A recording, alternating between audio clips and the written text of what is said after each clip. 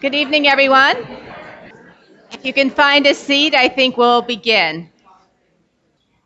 I want to thank you all so much for joining us tonight for another conversation about race. My name is Diana Morris, and I have the great pleasure of being the director of the Open Society Institute here in Baltimore, which is the one field office we have in the United States, focusing on a particular city and state. We're really delighted to be here again at the Enoch Pratt Free Library. This has been a wonderful partnership, and I want to give a big thanks to all the Pratt staff for the help that they've done. You know, this is actually the fourth year of our Talking About Race series, so it's really because of you that we have felt it's been important to continue. And we're always open for your ideas about other speakers to have, other topics to address, and even other ways to go beyond the talking stage. The issue of race is one that we at the Open Society Institute address and touch every day. When we are working particularly to increase opportunity, increase justice throughout our city and state. And that doesn't matter what issue we're talking about, whether it's tackling drug addiction, working on criminal justice and juvenile justice, or education and youth development. We're particularly concerned about our community who are living in poverty often, experience discrimination historically and at the present time. And because of that, we felt that the Talking About Race series is really able to address a number of the issues that we focus on every day and beyond. We're here tonight to discuss an issue that is quite provocative, but we also think it's one that's critical to understand. It continues to be important to us as we all go about our daily lives because it influences us. It influences all of us, whether we're teachers, doctors, lawyers, judges, even though we might not be aware of it. As we watch events unfold, the way we think about race consciously and unconsciously can absolutely impact all sorts of things, how we vote, where we shop, whom we interview, whom we suggest as a reference, whom we talk to when we're waiting for a bus, the friendships we make, and the friendships we encourage our kids to make.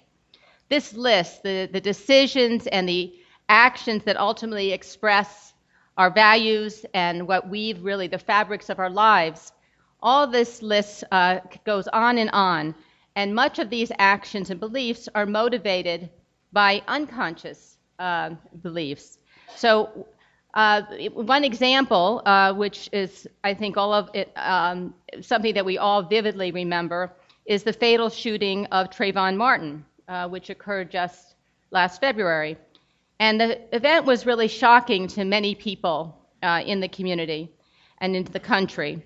But what happened to Trayvon Martin was really not a surprise to people of color who knew firsthand that black men and boys are often considered dangerous and threatening, and that they're suspicious just by walking down the street. And what many articles attested to is that black parents, as a matter of course, have to sit their children down at a certain age and give them the talk. And the talk is a wrenching conversation in which parents have to tell their innocent children that others, white people, police, will probably stop them for no reason as they walk on neighborhood streets. And when they're older, when they're driving on public streets, they have to tell their children that just because of the color of their skin, they will be targeted unjustly. These stereotypes are pernicious. They are culturally embedded, and they have been with us really for generations. And all of that is no accident. These negative stereotypes were constructed at the time that Jim Crow laws were established and implemented. And those laws were put in place so that white Southerners could justify arrests of former slaves. They needed to create, essentially, the image of dangerous black men.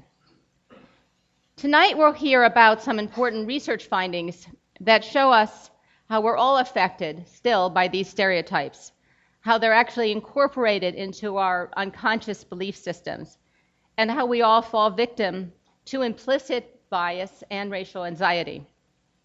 We'll hear how these negative perceptions affect the behaviors of all people, doctors and judges, when they come to decisions, for example, about health care and justice. And we'll learn about the impact that this has on young Black men and their future. But importantly, we'll also hear about how awareness and talk about this subject, including talk just like we're having tonight, is something that can actually be the first stage in changing those unconscious beliefs that we have. Our two speakers tonight are extremely well qualified to talk to us about this subject. We're first going to hear from Rachel Godsell, who is the co-founder and research director for the American Values Institute, which is a national consortium of social scientists and advocates and law professors focusing on the role of implicit bias in law and policy, as well as the Eleanor Bontenso Professor of Law at Seton Hall University Law School.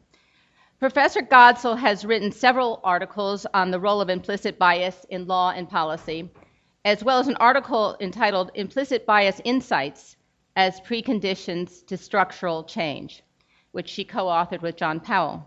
She's written several amicus briefs in cases involving civil rights, including on behalf of the National Parent-Teacher Association and the parents involved in the community schools versus Seattle School District, which was litigation at the Supreme Court. She also is the co-editor of Awakening from the Dream, Civil Rights Under Siege and the New Struggle for Equal Justice, which was published by Carolina Academic Press.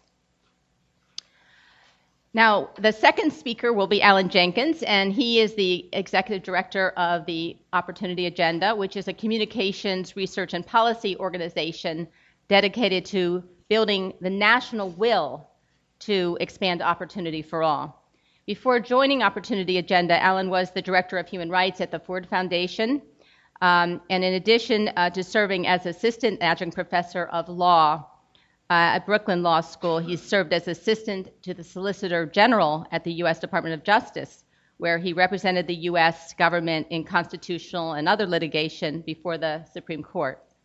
Prior to that, he was the assistant counsel for NAACP Legal Defense and Education Fund, where he defended the rights of low-income communities suffering from exploitation and discrimination.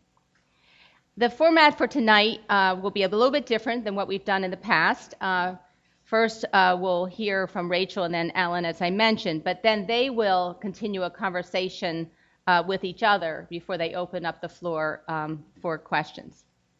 So, as always, I want to thank you again for being here. I also would urge you to check our website, which is audaciousideas.org, and you can sign up there for information about OSI and hear about the next forum like this one and other ones that we have in our office. You're all welcome to come. And I finally would say that if you feel that you want to support our work, please do. It's important work to continue, and we only can do it with your help. So please now join me in welcoming Rachel Godsell and Alan Jenkins.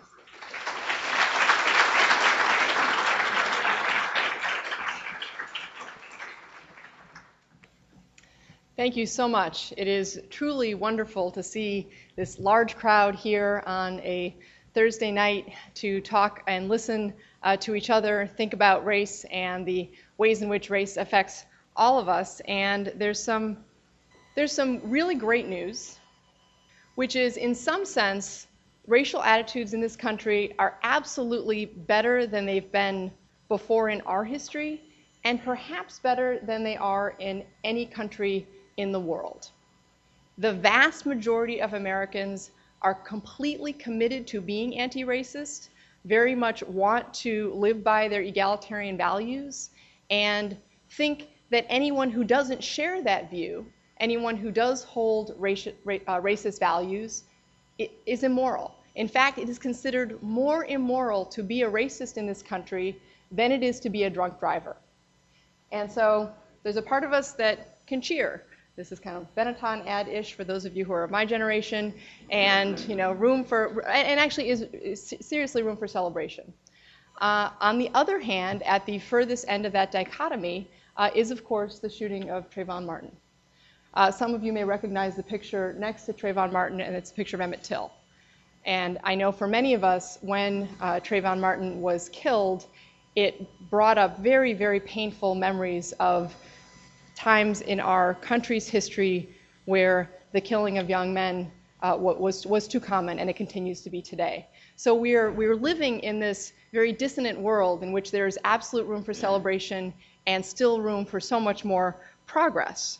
And so one of the questions is, how is it that we have these positive attitudes? And I chose just one kind of attitude factor to think about, which is attitudes toward intermarriage, to realize, again, immense progress even since I was in college, where only 48% of Americans thought that blacks and whites 48% thought they should not date. Now, the vast majority think, doesn't matter, date who you want, 61%. 24% think this is actually really good for society. So on just that one little measure, again, it's just an example, we've moved far.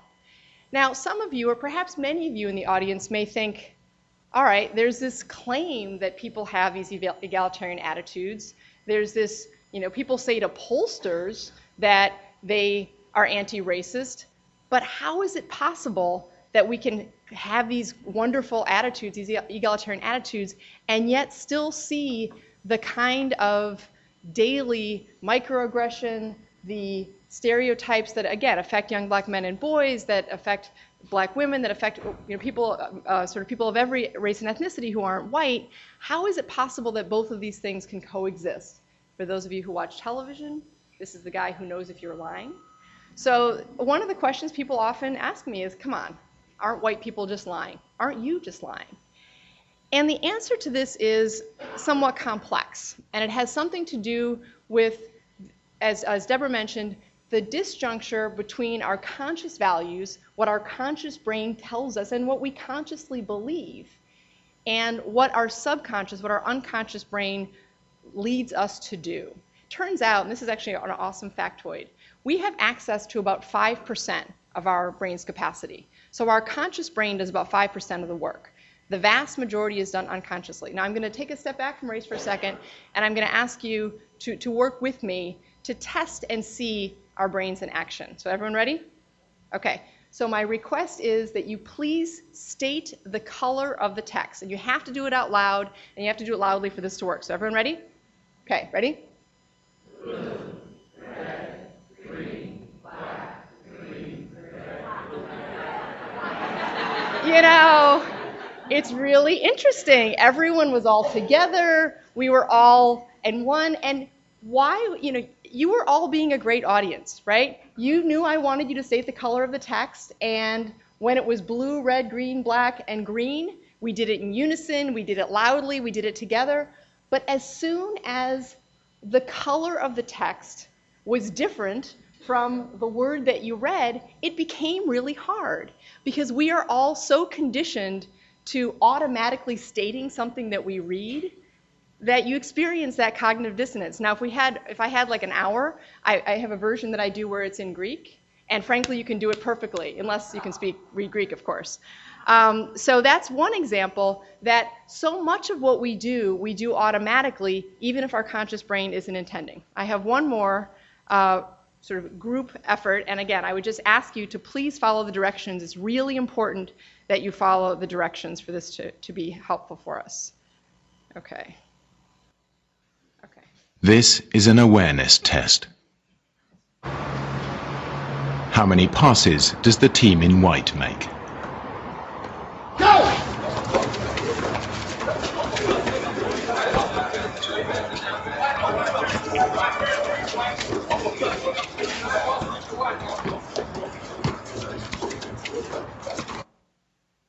The answer is 13. But did you see the moonwalking bear?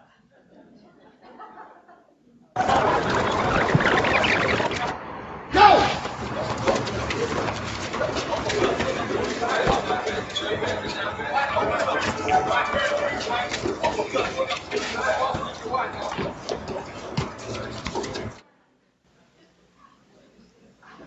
So the only person I know who that doesn't work for is my mother, because she never follows directions. So she kept saying, look at the bear, everybody, look at the bear. It really ruins it. So what we learn from What we learned from this slide is that we see what we're looking for. We see what we're looking for. And now we have to make sure we get to the next slide. Tanya, I may need you again.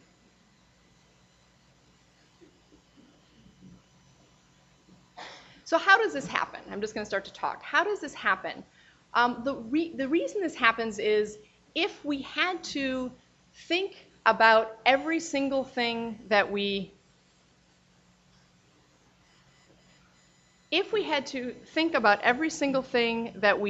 see, we would be paralyzed. If you had to look at every bit of stimuli in your midst, you couldn't move. If you had to think about what it was that you were seeing when you came into this room and who it was that was next to you, again, we would all be paralyzed. We couldn't function.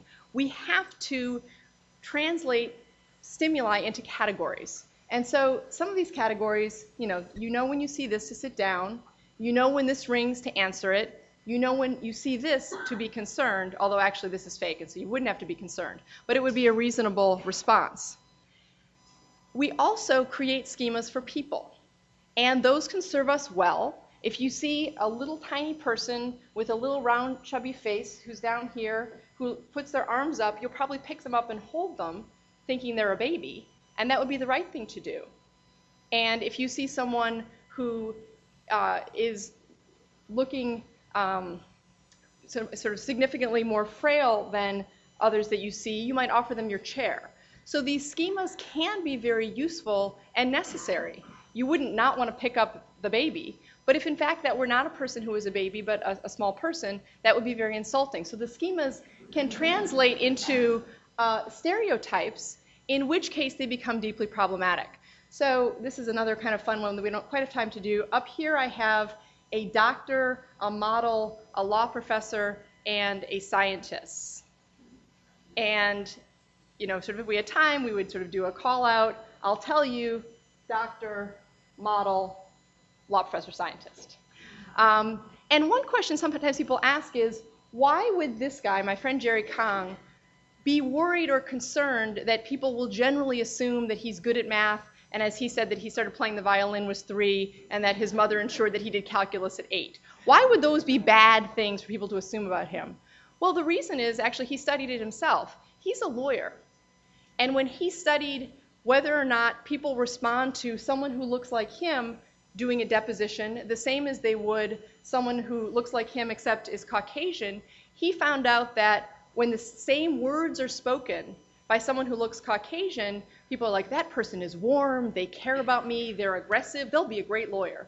When they're spoken by a person who looks like him, cold, not sufficiently concerned about me, not aggressive, I don't want him as my lawyer. So the stereotypes, even if in some sense they seem positive, can nonetheless still be destructive. So when we talk about implicit bias, what we're talking about is the inconsistency between our egalitarian values and the stereotypes that we hold in that 95% of the unconscious in our brains. And the effect that implicit bias has is myriad. I have 2 examples up here. One is, now this woman probably doesn't in her conscious mind think that all black men are going to steal her purse, right? It's unlikely that she thinks that. And yet she has this unconscious reaction when she sees this guy wearing a suit in the elevator that she holds her purse close to her, which he then sees, which is a microaggression for him. I wear my suit and I see this woman still responds to me like this. This is a more dramatic example. You may recall when Professor Henry Louis Gates was arrested and dragged from his home in handcuffs. A Harvard professor coming home from China, tired, trying to get into his house, assumed initially by a police officer to be a criminal, and then treated, with absolute disrespect. So these are examples of how, the police officer apparently who arrested Professor Gates does diversity trainings.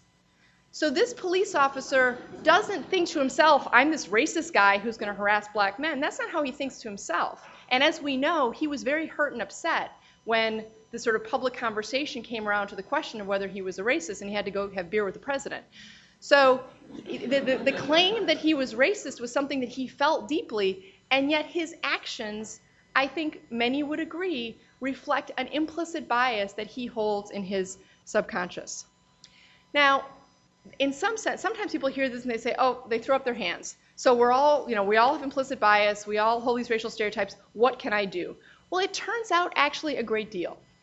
Once we know that we may hold these stereotypes, particularly when we're talking about kind of rational or cognitive decisions, we can overcome them.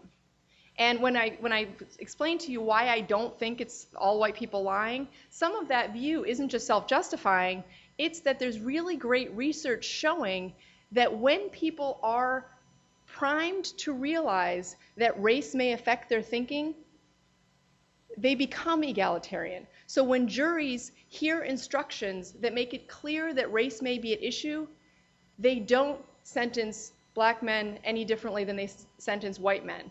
When it's subtle, when it's an interracial crime but race isn't spoken of directly, that's when they give the higher sentences. When doctors have files that show, sort of the same symptoms and a little reference to the race of the patient, but they're not really thinking about it, they're just running through and giving the diagnoses and the prescriptions, they're more apt to prescribe a treatment that would result in surgery rather than a pill regimen because of stereotypes about whether or not black patients are likely to comply with a pill regimen. The minute they're told that race may affect the way they prescribe or diagnose, they change. And they handle themselves correctly and they give the same recommendations to white and black patients. So when we're talking about cognitive decisions that we make with our conscious minds, once we know that we might act in a way that's contrary to our conscious values, we can correct for it. We can bring someone in to do the interview, we can make the right decision as jurors, we can correct for it. There's another facet, though, of the way race works that doesn't involve rational cognitive decision making, and it's just as important. So in the relational dynamics between people, racial anxiety, the fear of being thought of as a racist, it turns out can be as or even more dangerous than these implicit biases. And there's some interesting studies on this that I want to talk to you about. And the way this plays itself out has to do with how strongly we're motivated and how our brains function when we're worried about confirming stereotypes. So there's a phrase, stereotype threat, that emerged by a brilliant social psychologist, Claude Steele, in the context of the educational achievement gap, where he found that in instances when black and white students were given a very hard test and told, this is a diagnostic test that's going to show how, kind of intellectually capable you were, you can see there was a pretty big, this is the orange is black, the blue is white, pretty big gap. The minute this was changed to, we're interested to see how people feel when they take this test, same test, look at the dramatic shrinkage. I mean, it's incredible. It almost completely disappears. And in many studies it does, the racial difference does completely disappear. How does that happen? Well, if you're taking a test and all of your cognitive capacities have to be at work, and there's a part of your brain that's wondering, am I going to confirm a stereotype? You can't put all of that cognitive energy into the test. White men can be primed to have this effect if it's suggested, Asians tend to do better in this math test than you do. Then white men's performance shrinks. There's another interesting example. They tell white men, black men, they have a putting green. This is a test of your spatial relations. One group, the white men do pretty well in that. This is a test of your natural athletic ability. The white men tank. So it can be primed in any group. Now, there's a phrase that Phil Goff, who's someone I work with, phrase, which he calls white stereotype threat. And that's this specific fear that white people have that they are going to be thought of as racist. And this has a lot of effects. It can have an effect of white people seeming awkward because, again, their cognition's literally shutting down. They're going to think I'm racist, they're going to think I'm racist, they're going to think I'm racist. One example, someone I went to law school with, she came from a community where literally everyone was white and Protestant. When she was with her new Jewish friends in law school, every time we'd go to lunch, I think I'm going to have a ham sandwich. Let's go get some shrimp cocktail. They were observant. So she had in her brain these things that observant Jews don't eat because she didn't want to seem like she was sort of had issues with people who were Jewish. Well, oops, her fear of offending them resulted in her saying kind of silly things. But this has much more dire effects than simply being a little bit silly or awkward. On the street, the in police officer activities, Phil Goff wanted to study what causes excessive uses of force. Why is it that we see higher levels of excessive use of force against African American and Latino young men than we do against white men?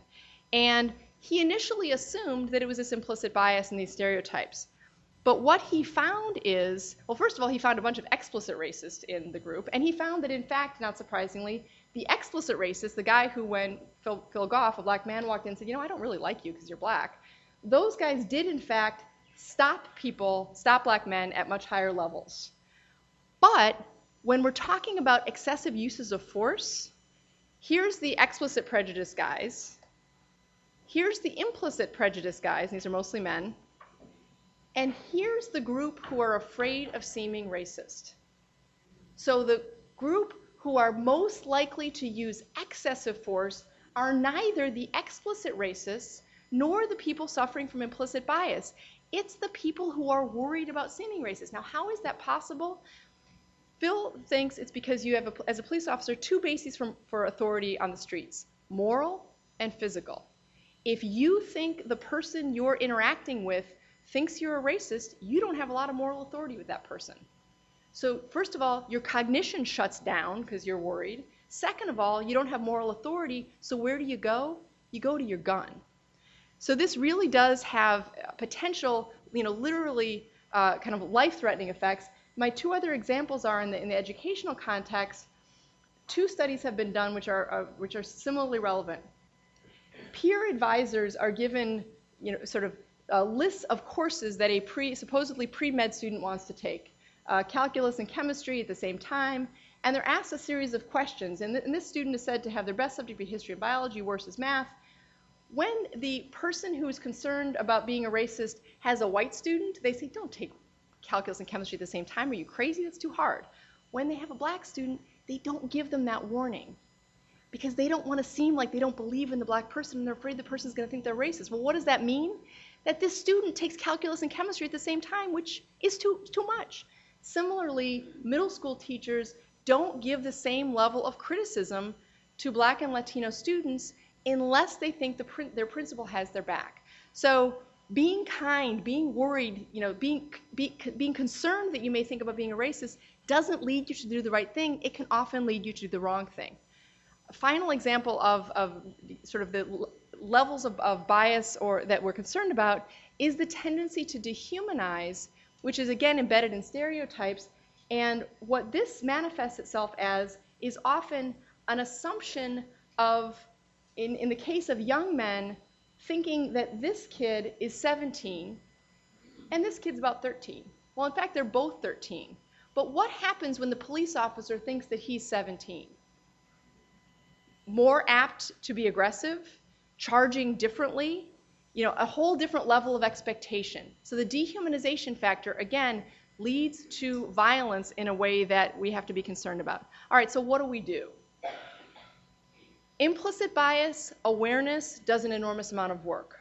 Racial anxiety, what we need to do to overcome that is, frankly, have experiences where we're in an environment that's multiracial, ideally where we have, frankly, someone who is of another race as our boss, as our peer, where we have interactions where we experience the dynamic in the interaction where the white person isn't on top, where they, again, are subject to the criticism and the response from the person of color, where they're on the other side. That does an enormous amount of work.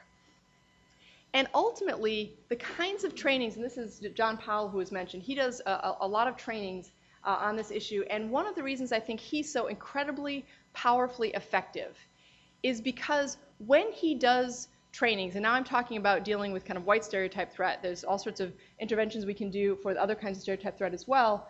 When John does trainings and when he conveys his true belief that the whites who he's interacting with really do want to be egalitarian, they do have values, they do want to be anti-racist, they may make mistakes sometimes, but that doesn't automatically lead to an assumption or a reality that that person is racist. We can kind of work together toward a place where sort of people are all seen as human.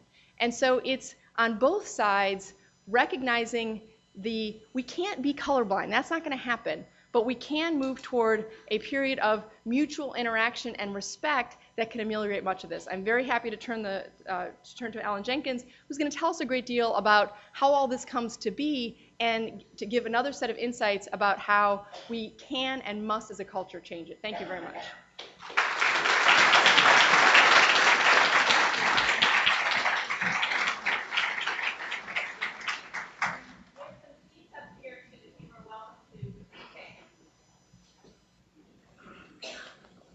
Thanks very much, Rachel. Good evening, everyone.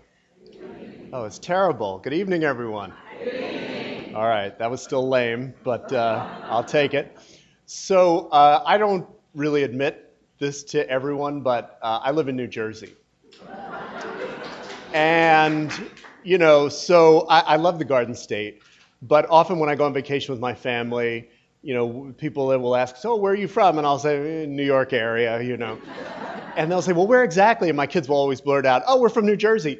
And probably 3 times out of 10, the person will say, oh, is it like on television?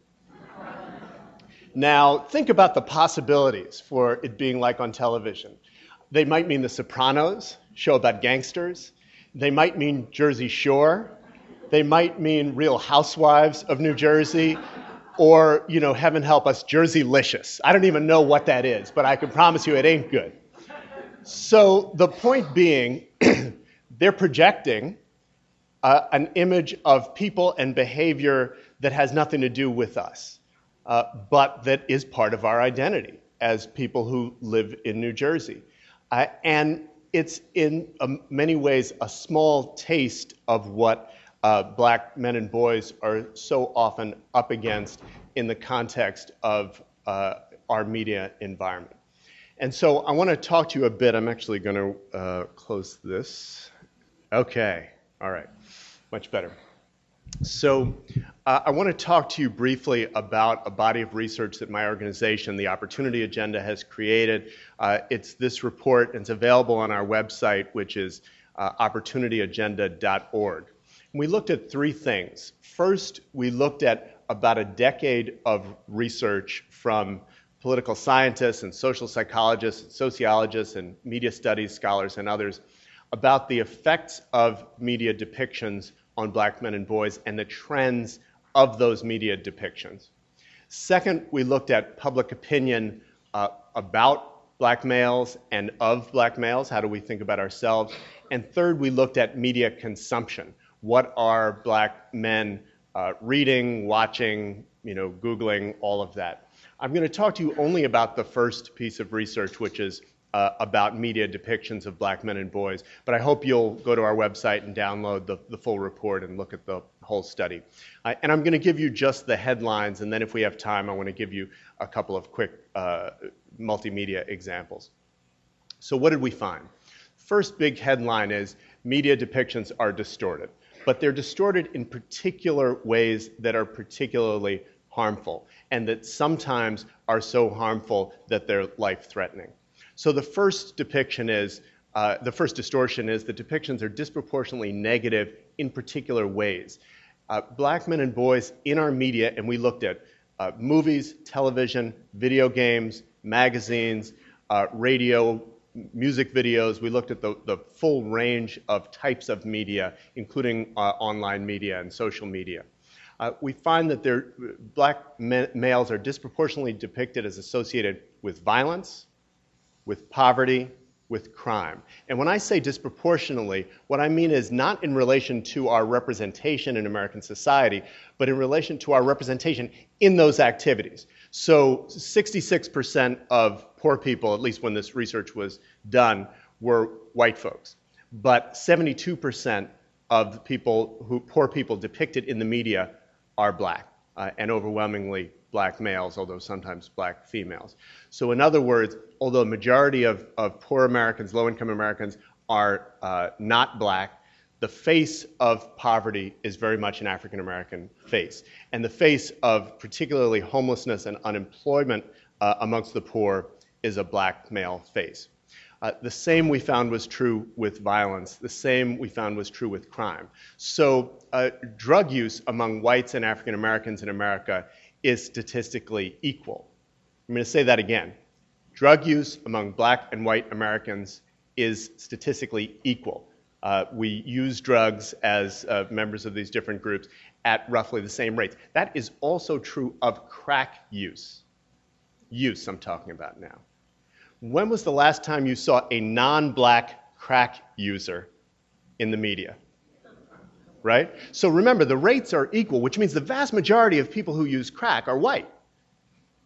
Right? Because a small percentage of African American males who represent only 8% of American society, and yet think about those media depictions. We see those over and over and over again, and as I'll talk about in a moment, that repeated depiction takes a toll. The same is true with poverty. The same is true with seemingly intractable, unsolvable problems. That tends to be a trend. It's not every media depiction by any means, but it's a persistent trend over decades in terms of the way in which black males are depicted across these types of media. It's especially true in local television news, which, again, heaven help us, is where most people get their information from. So this is a long-standing trend. Another trend is under-depiction or inadequate depiction in positive roles. Talking heads on television, fathers, workers, people who use technology in advertisements, problem solvers. It's not to say there are no depictions, but again, you see a significant underrepresentation as compared to the representation of black males in these roles. Many of us thought that when an African American man was elected president, we would see a shift, a sea change in those media depictions. But in fact, the research over the last 4 years shows that there has not been a significant shift. And in fact, journalists, African American male journalists, represent a smaller proportion of all journalists today than they did 4 years ago when Barack Obama was elected. So despite an important change in our political decision making, we don't see that reflected in our media. The third trend that we see over and over again is a failure to depict certain structural problems. The unequal opportunities that African American males are often up against, the inadequate school funding and poor quality schools that they often face, issues of discrimination, both conscious and subconscious, of the kind that Rachel described. There are very few media depictions of those trends, and so people simply can't visualize them. So you think on the positive side, a counterpoint would be the sea change, a very good thing in my view, of depictions of gay and lesbian kids and adults, and why bullying of them, the discrimination that they're up against, is actually contrary to our values as a society and bad for everyone. We do not see those kinds of depictions as it relates to the obstacles that black men and boys are up against. So what's the result? It's as you would expect. If you have a disproportionately negative depiction and little or no depiction of the reasons for the inequalities that exist, what we see is that these media depictions contribute to, they are by no means the only factor relating to racial attitudes in America, but they're an important factor, especially for people whose main exposure to people of a particular group is through the media. You see a reduction in empathy, a difficulty of audiences putting themselves in the place of black men and boys. You see a higher tolerance for inequality. Well, it's because of behavior. If they would stop acting like gangsters, which is all I ever see them doing, then they wouldn't get themselves into that trouble. We saw Geraldo Rivera say that about Trayvon Martin, right? If he hadn't been wearing that hoodie, which they sell at the Gap, then somehow he was asking for trouble, right? That's the media depictions help to reinforce those stereotypes. And they reinforce a lot of other negative stereotypes of what we see repeatedly over and over again. The gangster, the sole value or contribution as an athlete or an entertainer. Not that there's anything wrong with those roles, but if that's the only positive role we see, then there are assumptions made about people's skills and abilities positively and negatively. We also see research that those depictions contribute to some very important and sometimes tragic decisions, to the decision whether to hire someone. If you get a resume that's from John Smith and you get another resume that's from Jamal Smith, and they're identical resumes, research shows that John gets a leg up. John is more likely to get an interview, even though neither one of them has set foot in the office yet, and they have identical resumes. Again, the media depictions are not the sole reason for that kind of bias, be it intentional or subconscious, but they're an important contributing factor. And then simply the diminishing public support for more equal opportunity, for equalizing school funding, for addressing issues of racial profiling, for ensuring that housing and school admissions and other important decisions are fair. The more one consumes of these negative and unbalanced depictions, the less supportive audiences are of those kinds of changes. Another important finding is, and this relates very much to Rachel's point, it affects all of us. So this isn't a matter of, oh, you know, white folks are consuming bad depictions of black folks and, you know, it's making them more biased. We're all consuming these depictions, and frequently these depictions are created by people of color. So this is not a matter of one group being affected and another group being victimized, but rather we're all affected and we're all victimized by this media kind of onslaught that we see. So I want to see if I can give you a couple of examples and talk briefly about those, and then I'll take a seat and we can have more of a conversation. And you know, keep your fingers crossed on the technology front here. Meantime, 2 teenagers are wounded on the city's south side. It happened at East 74th as an 18-year-old man and 16-year-old girl were hit while standing on the sidewalk.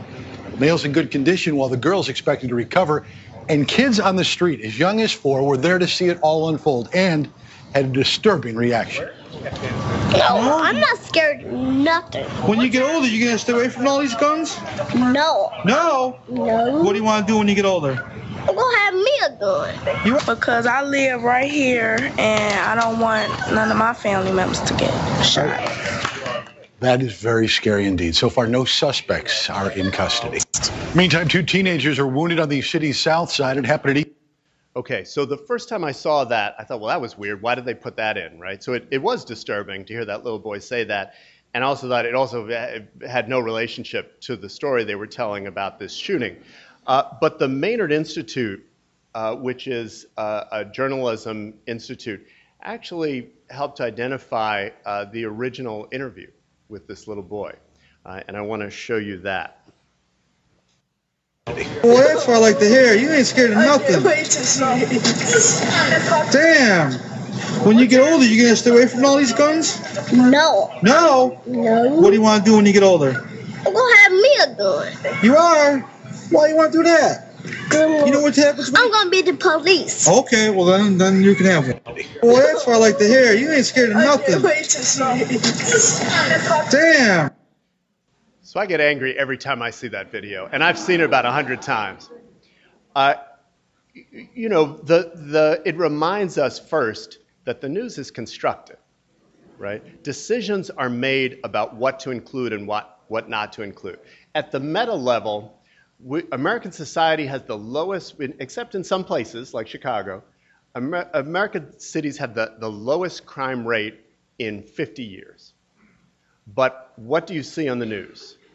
Crime, mayhem, fires. For some reason they love fires. I haven't been able to figure that out. But you know, let's dig deeper. Someone actually took this interview with this little boy, decided to include it, and then decided to eliminate the element that turned him from a hero to a thug. Right? Now, my claim is not that this is standard practice, but it's also not aberrant. Right? Decisions like this are made all the time, much subtler decisions typically. Decisions about who you show in handcuffs versus, you know, who you show in a suit.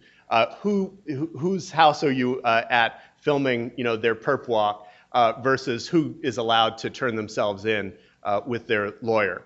Who has a caption with their actual name underneath versus who are the people who are simply a nameless suspect of a crime. What victims are covered? You think about the victims of crime, tragically, whose names we know.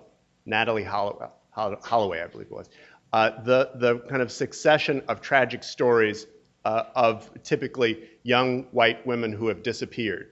and you think about who actually are the much more frequent victims of crime, and how infrequently we hear their stories. Those are all decisions that are made in newsrooms, but also decisions are made in Hollywood, in television studios and the like. So I want to show you this next clip, and we'll just talk about it for a moment, and then I will conclude for the time being, because I want to give you a sense of the kind of Hollywood side of the story. Now, remember, one of the things that I talked about was the lack of depictions of systemic barriers, unequal barriers, and unequal opportunities that black men and boys disproportionately face. That doesn't mean we're all facing them, but rather that those stories are not told with the frequency that those barriers actually occur. There's a flip side of that, which is a very common narrative, and rather than describe it to you, I want to let you take a look. Hi. Nervous, some people, huh? May I help you? Yes, you have a reservation for an Axel Foley? Well, let's see. I'm sorry, I don't see anything under that name. Check Rolling Stone Magazine's Axel Foley. That's what it is. Okay. No Rolling Stone, no Axel Foley. I'm sorry, sir. Oh, that's all right. You guys probably just made some kind of mistake with reservations. Why don't you just give me another room now, go up and go to sleep? I'm sorry, sir, but there are no rooms available. Don't you think I realize what's going on here, miss? Who do you think I am, huh? Don't you think I know that if I was some hotshot from out of town that pulled inside here, and you guys made a reservation mistake, I'd be the first one to get a room, and I'd be upstairs relaxing right now. But I'm not some hotshot from out of town. I'm a small reporter from Rolling Stone magazine that's in town to do an exclusive interview with Michael Jackson. That's going to be picked up by every major magazine in the country. I was going to call the article, Michael Jackson is sitting on top of the world, but now I think I might as well just call it, Michael Jackson can sit on top of the world just as long as he doesn't sit in the Beverly Palm Hotel, because there's no niggas allowed in there. Excuse me, sir. It seems that we do have a last-minute cancellation. There is a room available. It's a suite, but I'll only charge you the single room rate. Thank you. I'm sorry I got upset. It's probably from jet lag or something. I'm very tired. I understand, What's sir. the rate, anyway? That'll be $235 a night, sir.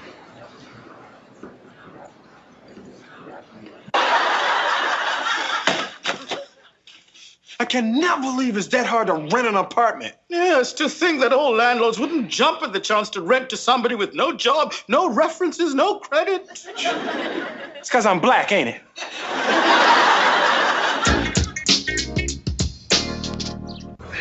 The executive gym. Nice. Damn, I wish I worked out. So, what do you think of AeroCorp? Well, I've seen the gym, the executive dining room, the putting green. Where do you guys make the planes? Whoa, back your nose off the grindstone. Hey, how about we pick out a corner office for you? Without an interview? Wait a second. I'm not gonna be unbuttoning my shirt and crying in a minute, am I? I mean, I'm serious. I mean, isn't there anything you want to know about me, my background, my experience? I mean, what was it about me that interested you in the first place? Your name. What about my name? Lopez. What about Lopez? Come on, man, you gotta know. You're Latino. Excuse me? Look, George, you know it's a numbers game. We need someone like you in the executive ranks if we're gonna land the government contracts. Man, so you don't care if I can do the job? I'm sure you can do the job. That's not the point. The point is, we need Lopez.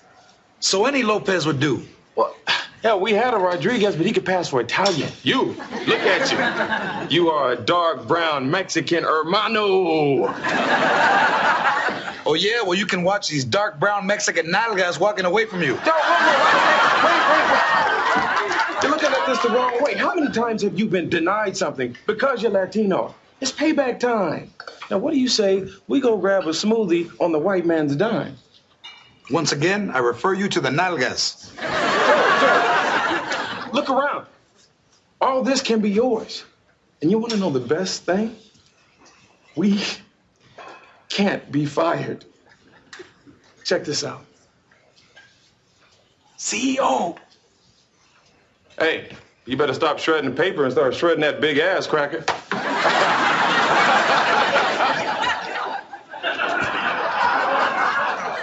Ben, let me make this clear. There is no way in hell I would take this job. I'd rather go back on the line forever than to be somebody's token. You know what, man? I don't want to live in a world where I can't be fired for slapping a white man's nalgas. Russell, yo! Man, you scared me. You scared of black people? No. It's 2012, baby. You see, they don't stop because I'm Latina. Or because that was just a yellow car. Okay, I included Sophia there just so you see it's not just us, right? That story, I had no trouble finding those clips. That story is told over and over and over again, that black people are obsessed with race and that we use accusations of racism, the race card, to get over. So we don't have to work hard, so that we can get into a hotel that we're not supposed to be in. By contrast, how many stories have you seen, how many depictions have you seen of actual discrimination against black folks, right, particularly black men? So the point, again, is not that there are no worthwhile depictions, that every depiction is negative or tells a negative story, but rather that there's a sense of imbalance that is harmful to us as consumers of media, and by extension, is harmful to us as a society. That seeing the same depictions, the same stories over and over again gets inside of our heads in a way that we're not always conscious of ourselves or able to disengage from in order to make rational decisions. So I look forward to talking to you about some of the things that we can do about it, but since that clip was a little long, I want to wind up here and simply say one of the part of the good news, as Rachel described, is simply knowing this, simply thinking about it helps. Simply being aware of what you're being fed helps. I'll end with a very quick story. My kids, I have two little girls, and they watch a lot of Disney Channel and Nickelodeon, which, you know, we'll talk about that some other time. But repeatedly, what I see on those shows are depictions of sassy, typically overweight, wisecracking black women that are precisely the same image that we had in Gone with the Wind and It's a Wonderful Life. And so I point that out to them, and now they're just like, Daddy, please don't say that again. You're ruining the show. But I was watching with them It's a Wonderful Life, which is actually one of my favorite films. But you'll remember that the African-American maid in the movie, at the end, she throws her money in and says something like, I was saving this for a husband, but you can have it. And my younger daughter turned around and looked at me. And I didn't say anything, but I thought, yes. She got it, right? That, to me, is half the victory. Even if American media never changes, I know that I'm inside of her head telling her a different story. And that's something that every one of you in this room can do. So I look forward to the Q&A, and thanks very much.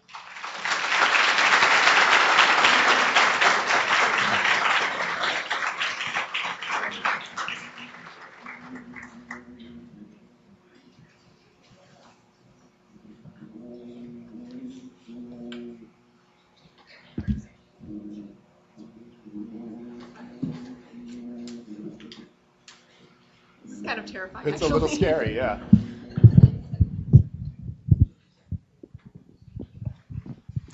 So I guess my preference would be just to go straight to questions, yeah? Yeah, we would love to hear from all of you questions, thoughts you have about the research you've been hearing, thoughts you have about your own experiences. I think there's a microphone over there. Or if you want to just stand up, that would be great too. Thank you both for coming this evening. It's been somewhat enlightening. Sir, while I share your view that we should be doing more to end these depictions, negative depictions. And we can say unequivocally that most media production is controlled by us. The reality is people blacks are playing a role in media production. If not the role as journalists, certainly as video producers, filmmakers. And it's troubling to note that sometimes they too are perpetuating the negative stereotype. Have you thought about this? And yeah. What do you think can be done for blacks to help deconstruct some of these? Yeah, thanks very much. And also thank you for making your question short and actually a question. So that could be a great model for everybody. Sure. Hopefully I can capture it fairly. That in addition to most media is produced by white folks, but increasingly African Americans are producing media, maybe not in large numbers as journalists, but as musicians and videographers and filmmakers and the like. And they're we are often responsible for some of these negative images. So I absolutely agree with you. And by the way, that's always been the case, right? So it's always been the case that, for instance, some of you in the room are old enough to remember Amos and Andy and Stepin Fetchit and African American actors. At first, they were whites in blackface, but then portrayed by African American actors who were perpetuating horrible stereotypes. They didn't control the media, but they were certainly contributing to it. Now, in some instances, we control the media. Black entertainment television is a great example. I think that the news reporting on BET is actually excellent. They've covered issues of AIDS and HIV in the black community and the like. The entertainment programming is often carrying the worst kinds of stereotypes. Hot Ghetto Mess comes to mind as an example. I think we need to be getting the word out with our own folks as well, and starting young, but also going to the top. I was at a forum just a couple of months ago with one of the executives at BET, and we had this conversation. And I've had the conversation with folks at BET on several occasions. I think we need to be having, I think we need to be educating everyone, and we have to be intolerant of the perpetuation of truly negative stereotypes, whatever the source. Now, I'm not for censorship. I don't think we should be, trying to ban particular images. But I think both as consumers and as moral leaders, we need to be promoting the good ones and speaking out against the negative ones. The last thing I'll say there is that because of social media, Facebook and Twitter and YouTube, this is the first moment in human history in which probably everyone in this room can reach an audience of millions of people. That has never been true in the history of humankind. So we, as Spider-Man would say, that's with great power comes great responsibility. We need to be thinking about the images that we're conveying. What are we retweeting? What are we, sending to other folks? What are we saying about New Jersey that we shouldn't be saying? So thanks very much for your question. And just a quick follow-up related to the fact that sort of negative images are perpetuated through entertainment, even by those who might seem to be affected by them and have alternative goals and senses of what's right. Often progressives inadvertently kind of create some of the same distortions as well, again with good intentions. So those of us who are deeply concerned, for example, about poverty or about arrest rates in communities of color will emphasize the poverty and emphasize the fact that sort of 25% of African American boys aren't graduating from high school. And we do so to create a sense of urgency so that we focus our energies on education. But what we're not talking about is what about the 75% of the young men and boys who are graduating? They become lost. And again, when you have a combination of people who care and are trying to create moral urgency around problems linked with the media's distorted pictures of who's poor, who's engaged in criminal activity, then the lack of empathy that was created by those distortions, together with the emphasis on the negative from those of us who are actually trying to correct the problems, results in a sense of futility. There's nothing any of us can do. It's all so bad. So I think it is incumbent on us all to make sure that kind of the reality is visible. So we talk about the 75% who are graduating and still express the concern for the 25% who we need to sort of fix the schools so that they have opportunities as well. So it's on both sides. I want to encourage you, if you can get to the microphone, to please do, just so everybody can hear your question. But I recognize some of you are seated in the middle. You may not be able to do that. Yes? Now you can get to the microphone, so what, can you go over, can you use the microphone? Can I use the microphone? Is it needed? I don't mind. Yeah. I don't mind. All right, go ahead. Yeah.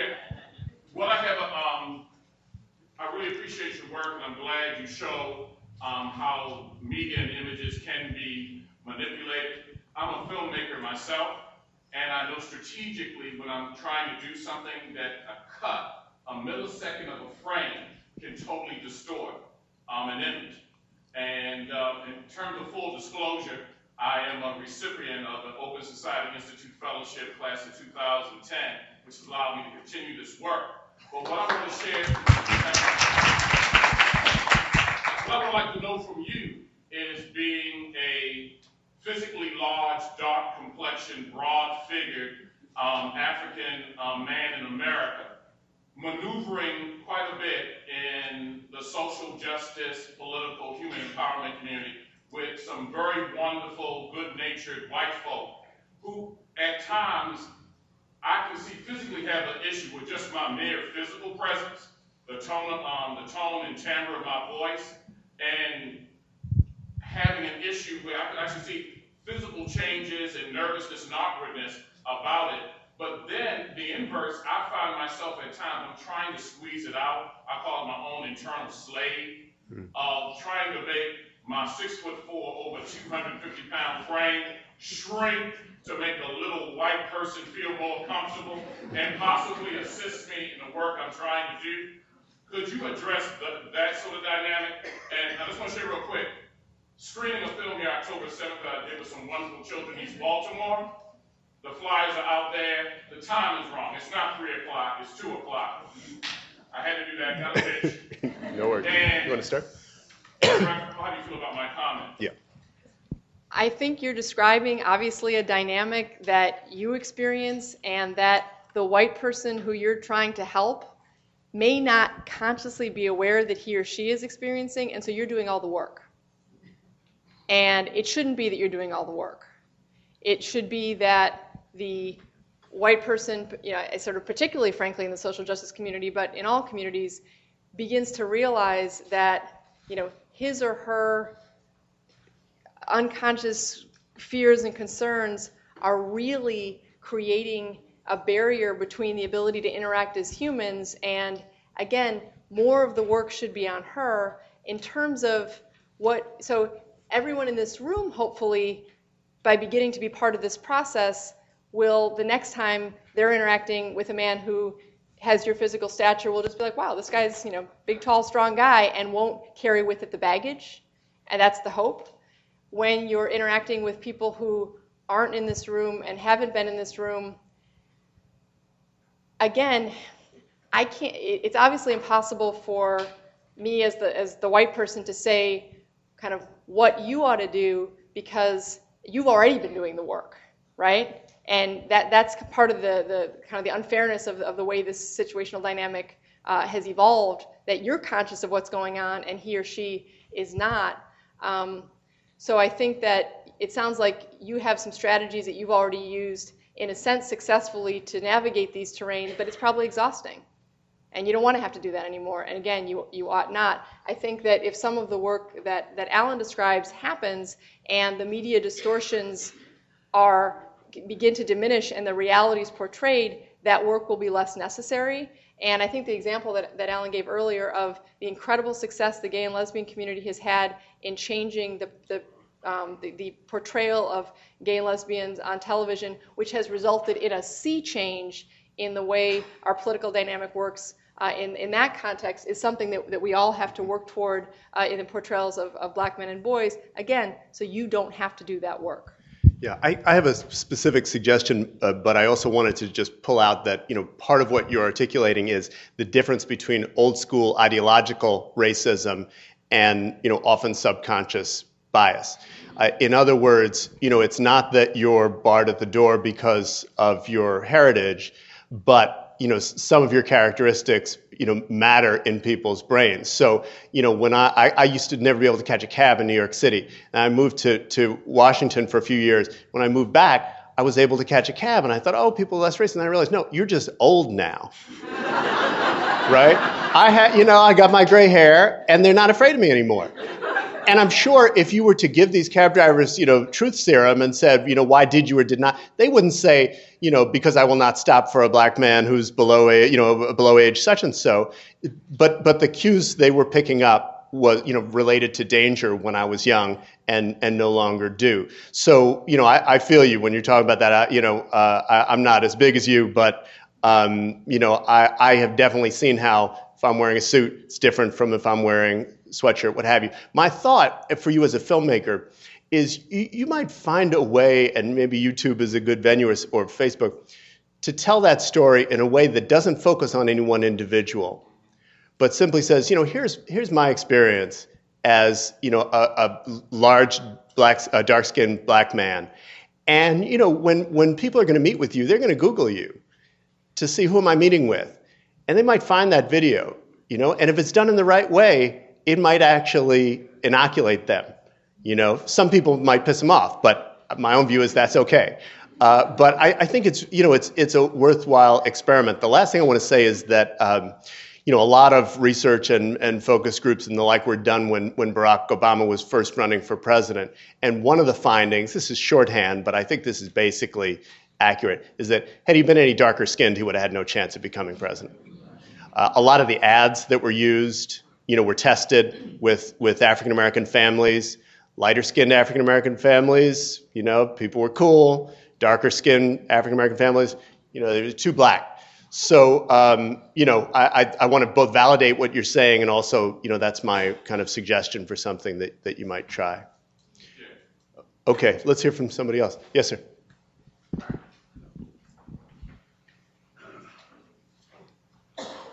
Yeah, go ahead.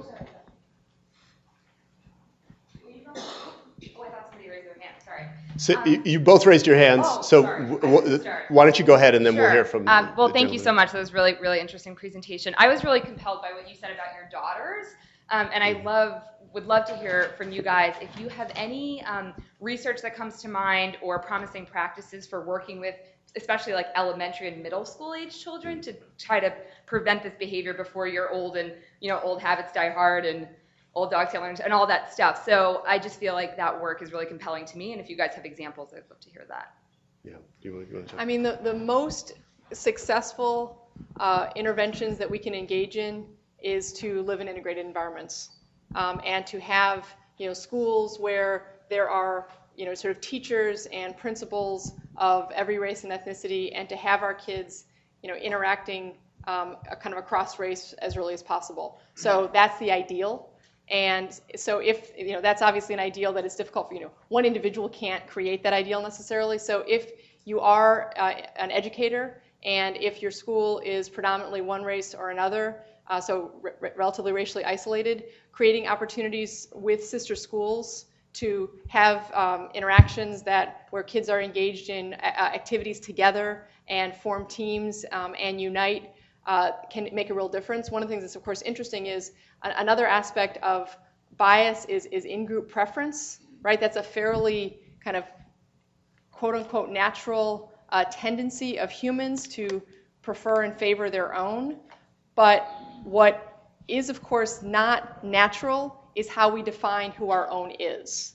So we could make this room, we could have this group be the sort of the cool group and this group be the not cool group just by saying it, and immediately you guys would think you're really cool and you guys would be irritated at them for looking down on you, right? So we could create that group, and groups can be created, and the sense of the we across race is absolutely creatable. There was an interesting study of babies that showed that babies are actually more comfortable with someone who speaks their language who has a different skin color than they are with someone who speaks a different language but is of the same skin color. So actually the presumption that somehow we're all innately racist is wrong. So again, that interaction and creating group activities where people are kind of engaged in a common endeavor does a huge amount of work. Just two more things I wanted to add. One, to just build on something that Rachel said.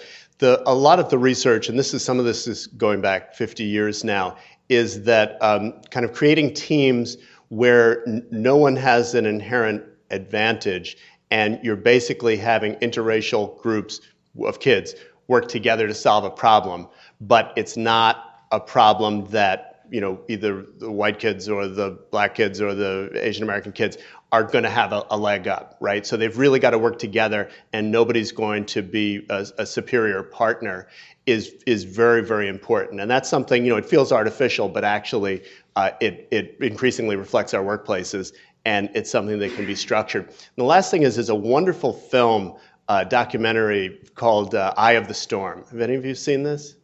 This was something that a school teacher, she was actually a nun at a Catholic school, in an all-white class, told, as Rachel noted, half the kids that they were blue eyes and they're smart and they're superior, and the other kids, you're brown eyes. And every time a kid would say something, she would say to them, that's what a brown eye would say.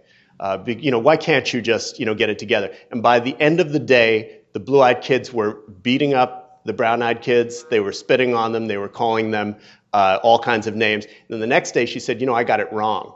Actually, it's the brown-eyed kids who are smarter, and I don't know what I was thinking of. And so, of course, the process reversed, and then she told them. Now, I don't know that you could get away with this now, but the film still exists. And there was a follow-up 20 years later, a reunion of those kids who talked about how that experience completely changed their worldview as they left in their case, all-white community and encountered people of other groups. And this was during the late 60s when this happened. So, get the film, take a look, see if you think it's appropriate for the age kids you're working with. There probably is a more humane version of what she did with those kids that, can be found. But it's really a transformative film if you can find it.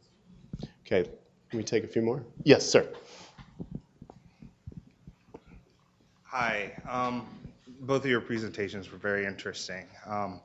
And I guess if I could, my question could be a follow-up to the previous question. Are there places where intervention is most successful? So if you have you bring forth this type of awareness, are there places like institutions or where bringing it up and making people aware allows for one to maximize success in kind of alleviating this problem? And I guess as another follow-up, are there certain types of interventions that are more successful than others? I guess maybe that's place dependent. But. Well, I can start, but I suspect Rachel has more research-based answer. But in terms of naturally occurring situations, sports and music have proven to be the most successful integrationist institutions, and the military, right? For reasons that you can imagine. The military is structured, it's egalitarian in its own way. People basically come with roughly equal skills, and it's a command structure where there's really, very little room to deviate. So the military was at one was for a long time quite racist, but once the command came down that it would no longer be so, it was one of the quickest institutions to desegregate and to actually integrate in a productive way and to promote people of different races. In the context of music and sports, you have these kind of natural, you have people gravitating of different racial and ethnic groups, and there's nothing about your race or ethnicity that particularly gives you a leg up, typically in most amateur sports situations. But also you find, this was especially true in the 60s, 70s, and 80s, that people in the majority group get to see the bias that their minority colleagues are up against in a way that they wouldn't otherwise see. So often you hear about, that your team goes to another school and they won't play you, or they spit on you, or what have you, or somebody gets teased. You're seeing that now with soccer in Europe. It tends to be a bonding experience. So, I'll turn to Rachel to talk, more perhaps about what the research experiments show. But I think, kind of capturing those three naturally occurring situations is important, and kind of figuring out what is it about those situations that has led to a much more kind of integrated, kind of easy and organic integration in some ways than in some other institutions. So just to address sort of a couple of different forums where this issue is so crucial, let's talk about schools for 1 second. There is a way that the racial anxiety that I described earlier that prevents sometimes well-meaning whites from being able to provide the kind of appropriate sort of mentoring and teaching to students of color can be overcome. And it's actually fairly straightforward. Again, Claude Steele did the work. So the desire to properly mentor someone, even if you're afraid that that person's going to see you as a racist, can be altered if you're given essentially training on how to do effective cross-racial mentoring. And here's what the training shows. Simple criticism from a white superior to a student or a sort of associate in a law firm, for example, can be perceived as biased. So can the "you did great." That's seen as biased because everyone knows that there's things they can improve, so that's seen as condescending. But what tends to be received, and actually in some studies, the students of color in the example outperformed and saw less bias than the white students, is a process of stating high expectations. This is a project that we think needs to be done very well, being very specific about why the person thinks this individual is capable of meeting those expectations. You wrote this essay and you described 3 specific examples of why your thesis is correct, and then specific criticism that the person can meet. So I have high expectations for you. I think you can meet them, and here's how. When that kind of mentoring happens, it can absolutely lead to engagement and a sense of collaboration between the person who's giving the feedback and the person who's receiving it. So I think part of what's really important is to understand what the problem is that you're trying to diagnose. So again, if the problem is the sort of, bringing John Smith back for the interview but not Jamal Smith, frankly, really all we generally need to do is to alert people this is something that we're seeing. We're getting 100 applications from African Americans and 100 from whites, and we're bringing back 150 whites and only 50 African Americans. Something's up here. Let's fix it. That in a cognitive sense, people can say, "Oh, gee, what am I doing?" and they can fix it. If it's dynamic and relational, being specific about how the person can interact with someone in a way that doesn't trigger the "I think you're a racist" can be really helpful. Just being really concrete. I have 3 questions. The first of which is how to avoid exacerbating class-based biases in trying to overcome racial biases. Because often I hear, for the hoodie example, you can get it at the Gap, or, well, she's a doctor. Well, so what? What if they were a janitor or weren't dressed very well? Or what if they were homeless? Why? How do we avoid getting into that kind of in-group, out-group categorization? And then my second was, are there any studies that are done on African males, immigrants, or their children, and comparing, I just want to understand the role that history in the United States, as minorities in the United States over time, affects perceptions of bias. And then thirdly, I'm curious about biases against Black women, because we didn't really talk much about that. And what is it, I was getting the sense that somehow the biases against Black women are not as, that they're different somehow and aren't as, don't result in the same kinds of outcomes, and I don't understand it completely, and I was hoping you could clarify. Sure. Well, I can start there. So they are different, but I hope you didn't hear me to say that somehow biases against Black women are not as serious or problematic, or so.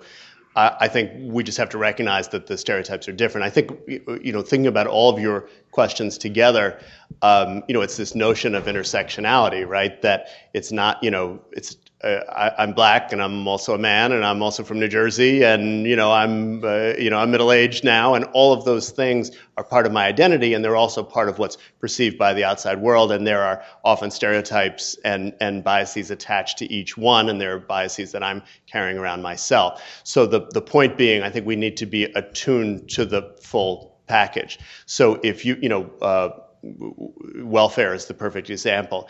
If you Google Images, welfare recipient or welfare mother, you'll immediately get a Black woman's image. even though black women represent a fraction, not even the plurality of people who receive welfare. So there are most definitely stereotypes and very pernicious ones attached to black femaleness around sexuality, around irresponsible parenting and the like. They're just related, but a different set of stereotypes than tend to attach to black men and boys. Our research, funded by Open Society Foundation, was on black men and boys, so that's what I was presenting. But I do want to be clear about that. And I'm not sure the answer about Africans in America and perceptions. I can tell you that the research shows that the new immigrants typically are perceive less discrimination than people of the same ethnicity who've been in the country longer. My own view is that that's politicization, stuff that you might not process as discrimination. Once you've been around a while, you see nobody else is getting treated like that, you realize, hey, this is unfair. I think that has been less true. In other words, I think Muslim, South Asian, Arab American, or Arab immigrants, I should say, at least since 9/11, have not fallen into that pattern. In other words, they perceive discrimination pretty quickly and have been less likely to say that. But I don't know the answer specifically as to Africans. I want to make sure Rachel gets a chance to weigh in. Yeah, I can talk a little bit about the information relating to African immigrants, because African immigrants often come from very highly educated families, and if you're an immediate immigrant, you're coming from a society where you weren't discriminated against, and so even when the discrimination occurs, it sometimes is felt differently, and so it may not have the same level of self-harm, and so in some sense, we now see, for example, that at highly selective colleges, there's a significantly higher percentage of either African immigrants or the children of African or Caribbean immigrants than the makeup of the population would suggest, and some have said that's undoubtedly because the stereotypes don't result in the same degree of threat, and therefore, people are able to do their best work more easily than someone who whose family has been subject to the kind of discrimination over decades that someone who grew up in this country does. So there is a difference in the way that the discrimination is processed, which can lead to it, in some sense, harming the person less. It doesn't mean that they're experiencing it less, but the feeling doesn't go as deep, and so they're a little bit safer from it. It's that inoculation to some degree. And to address your question about research involving black women, there is some research showing that actually many of the stereotypes about black men are translated onto black women, and so race sometimes does trump gender in ways that we might not expect. Now that can lead in some sense to some sense that black women are often perceived as strong, and that again, that can be positive in some instances, and so black women are in the workplace sometimes are actually perceived as stronger and more effective in leadership capacities than white women. So again, stereotypes obviously can play different roles, but there are ways in which, again, some of the negative stereotypes and police treating black women very differently than they would white women, for example. I mean, your class question is a really important and difficult one, because the process that Alan described of altering our culture to engage empathy does have a very class-based dynamic. If you are someone who's wearing, sort of a polo shirt and khakis, young black man wearing a polo shirt and khakis, young black woman wearing, a skirt and a shirt with a little, sort of pretty pearl buttons, it may be an easier task to elicit that empathy than if you're homeless. Because white homeless, there are categories that are dehumanized whatever the race. So when you're linking, having that intersectionality, that process becomes more difficult, and it's one that we as a society have to work even harder for. So thank you for those questions.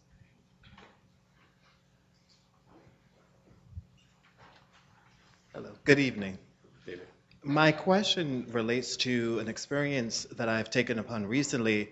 I've gone to Nairobi, Kenya, and in going there, because I am an American, and an African American at that, friends and family who are also African American would say to me, you'll see a lot of bugs, you'll see a lot of animals walking in the street, and when in fact Nairobi is a huge city. So then when I actually went to Nairobi, I was approached with, why why do not African Americans get over racism? Why are you guys so holding on to slavery? So my question to you is, what interventions would you suggest to counter internal racism, whether it be in African American communities, Latino communities, and all communities? I am finding that more media images are actually showing people becoming more at peace with their racist thoughts or their racist attitudes, and actually making fun or light of the situation rather than actually challenging it. So what interventions would you suggest in terms of countering that? What can we use to show that we need to bring about change? Thank you. Yeah, and your research is wonderful. Thank you. Thank you. That's a really hard question. You're leaning forward. Do you have an answer? I'm interested in your answer. Yeah, okay. I was afraid of that. So I have a few thoughts. I mean, one is, good old-fashioned political education, right? We need to spend time both educating ourselves and educating folks in our community about our history, about the fact that some of these patterns, things that we see, that we see on television. I'm focusing on media now, but it's not only about media today. Actually, date back to specific efforts to enslave or disempower us, and why that matters, and why it matters to our future success. Why, some of these things may be funny, but they're also deadly serious, and we need to overcome them. And just literally the process of organizing and enlightenment. I think media literacy is really important. Helping, I gave the story of my kids. I want them to see, all media through a lens of, well, okay, why do I keep seeing a particular type of person? And it could be African American women, it could be, it could be gay characters, it could be, the immigrant who's always playing the maid. I want them to be conscious of that and to be processing that, and I want to be conscious of it myself. So, those are kind of almost one-on-one and smaller group interventions that I think are really important. And then I think we have to be more proactive media consumers. I mean, this is a broader strategy and a longer-term strategy, but it's really important. Media's in transition, right? And they're struggling. Every type of media, except maybe video games, is struggling to figure out how to keep an audience in a changing media environment. The choices that we make, the things that we choose to watch, and to sites we choose to visit and the like, not only are they crucially important at this moment in time, but they're very trackable. It used to be if you didn't have a Nielsen box on your TV, they didn't know what media you were consuming. Today, they know what you're Googling, they know what you're buying on Amazon. I'm saying I don't mean to sound like a conspiracy theorist, but the folks who are advertisers and media makers are very aware of the choices that we're making. And I think we need to be much more proactive about those choices. The last thing I'll say is that I think part of that activism has to be about what media is exported. What are people outside of the United States learning about us? And I mean us as Americans, us as, people of color, or whatever, our group is.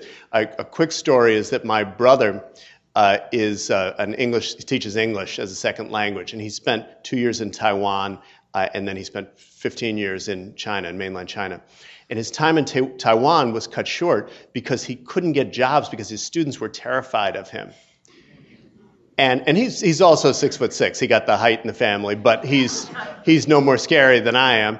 And he's fluent in Mandarin Chinese, right?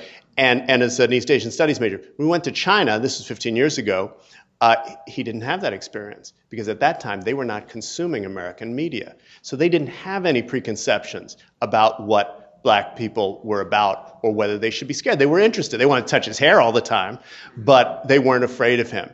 Now that's changed, right? Because now they're consuming, unfortunately, our media in the same way. So, that's something about which we need to organize and educate. And those are two sides of the coin. We need to be educating ourselves and those people who are consuming media, and we also need to be organizing against some of these really negative images. Thanks.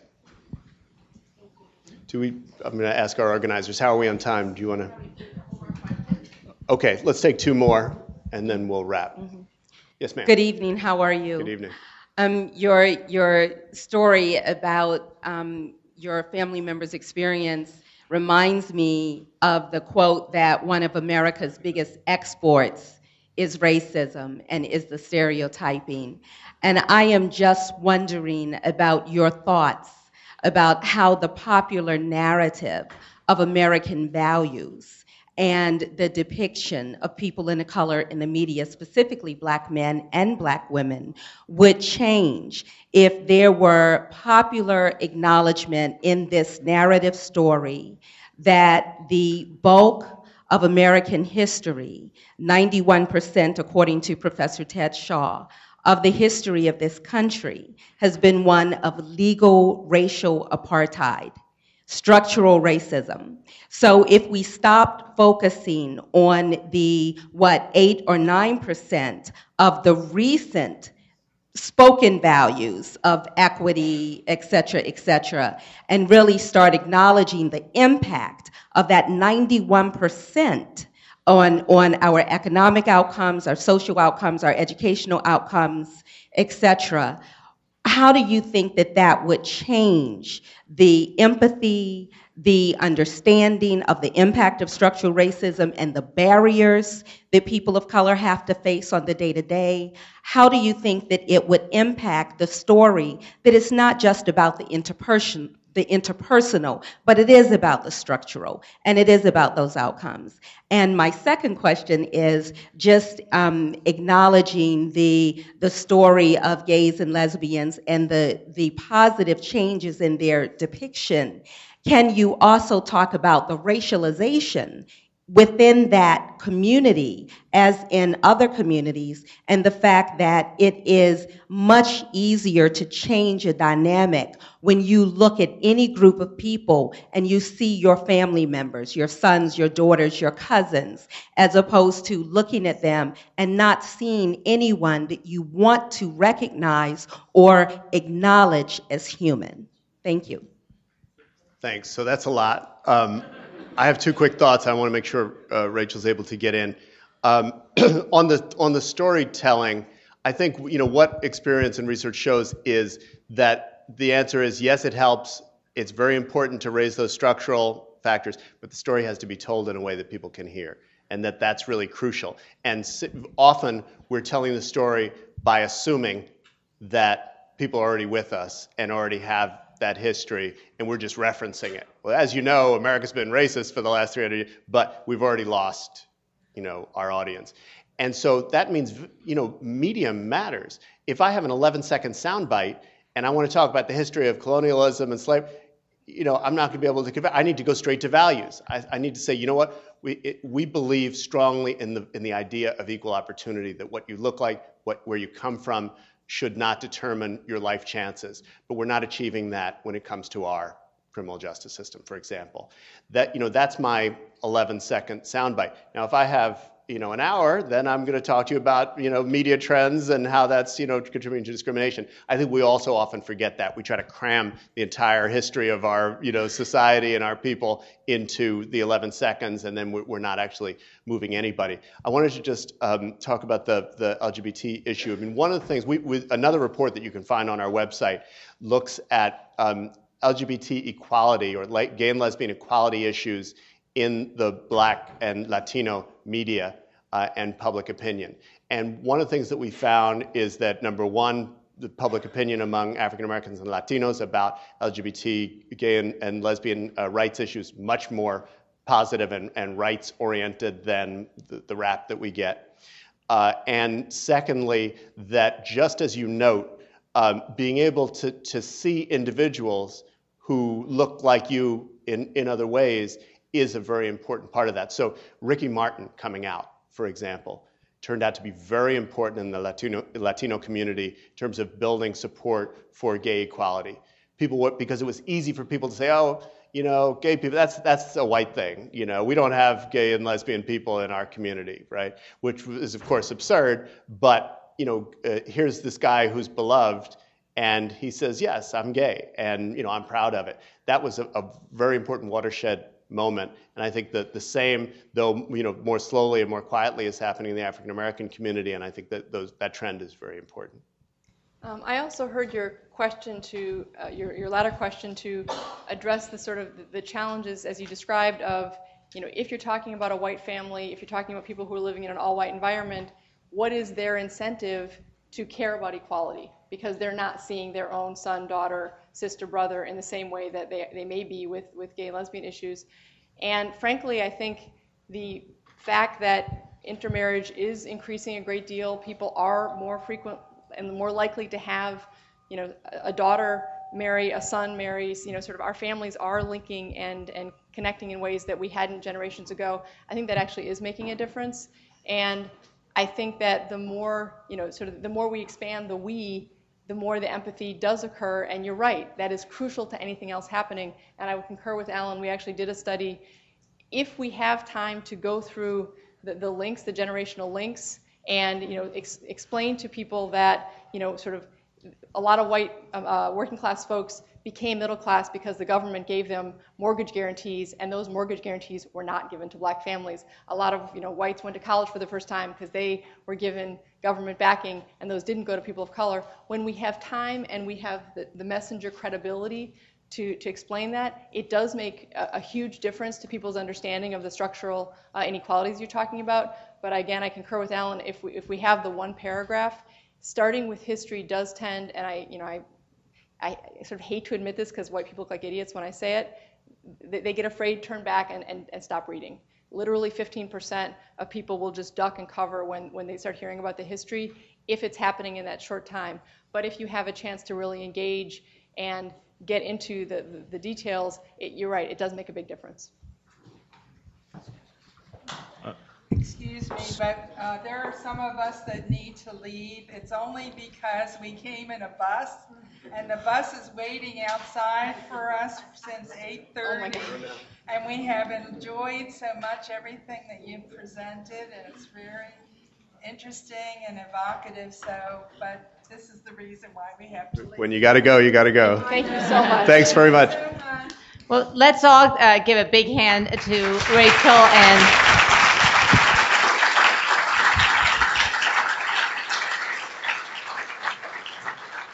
I think it's such a pleasure to hear speakers like we've had tonight, because they really are able to tell us so very clearly what their own research and publications and polling are finding. And I think that information is really inspiring, in part because, especially when we're talking about implicit bias, there are some very concrete things that we've heard tonight. I hope that you feel like I do, that there's some real tools and real approaches that we can use in our own families and in the community. And a lot of it starts with sessions like tonight, where we're talking and reflecting and becoming more aware of some of the dynamics at play in ourselves, but in the people with whom we're working and whom we're living in our community here. So I want to thank you so much. I hope that we'll all follow up, both in our actions and our self-awareness, but also in some of the reading and research that we've heard referenced tonight, because I think their work is tremendous work. It's very clearly presented, and I hope we all share it. Thank you so much.